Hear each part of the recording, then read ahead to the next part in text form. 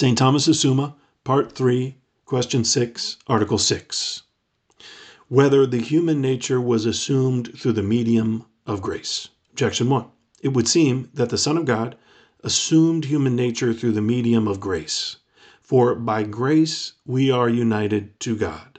But the human nature in Christ was most closely united to God. Therefore, the union took place by grace. Objection 2. Further, as the body lives by the soul, which is its perfection, so does the soul by grace. But the human nature was fitted for the assumption by the soul. Therefore, the Son of God assumed the soul through the medium of grace. Objection 3. Further, Augustine says that the incarnate Word is like our spoken word, but our word is united to our speech by means of breathing, spiritus. Therefore, the Word of God is united to flesh by means of the Holy Spirit, and hence by means of grace, which is attributed to the Holy Spirit according to 1 Corinthians 12:4. Now there are diversities of graces, but the same Spirit. On the contrary, grace is an accident in the soul, as was shown above in the first part of the second part. Now, the union of the Word with human nature took place in the subsistence and not accidentally, as was shown above in question 2. Therefore, the human nature was not assumed by means of grace. I answer that in Christ there was the grace of union and habitual grace. Therefore, grace cannot be taken to be the medium of the assumption of the human nature, whether we speak of the grace of union or of habitual grace. For the grace of union is the personal being that is given gratis from above to the human nature in the person of the Word, and is the term of the assumption.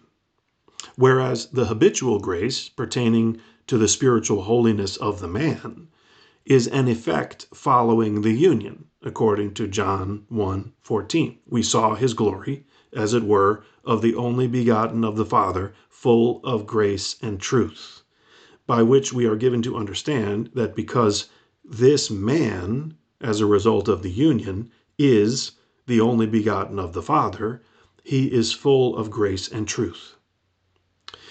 But if by grace we understand the will of God, doing or bestowing something gratis, the union took place by grace, not as a means, but as the efficient cause. Reply to objection 1. Our union with God is by operation, inasmuch as we know and love him, and hence this union is by habitual grace, inasmuch as a perfect operation proceeds from a habit. Now, the union of the human nature with the Word of God is in personal being, which depends not on any habit, but on the nature itself. Reply to objection 2. The soul is the substantial perfection of the body.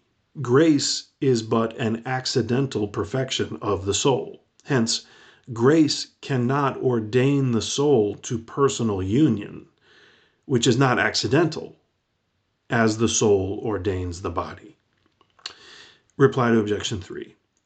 Our word is united to our speech by means of breathing, spiritus, not as a formal medium, but as a moving medium.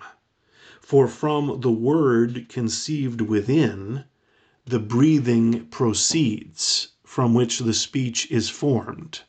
And similarly, from the eternal Word proceeds the Holy Spirit, who formed the body of Christ, as will be shown in question 32. But it does not follow from this that the grace of the Holy Spirit is the formal medium in the aforesaid union.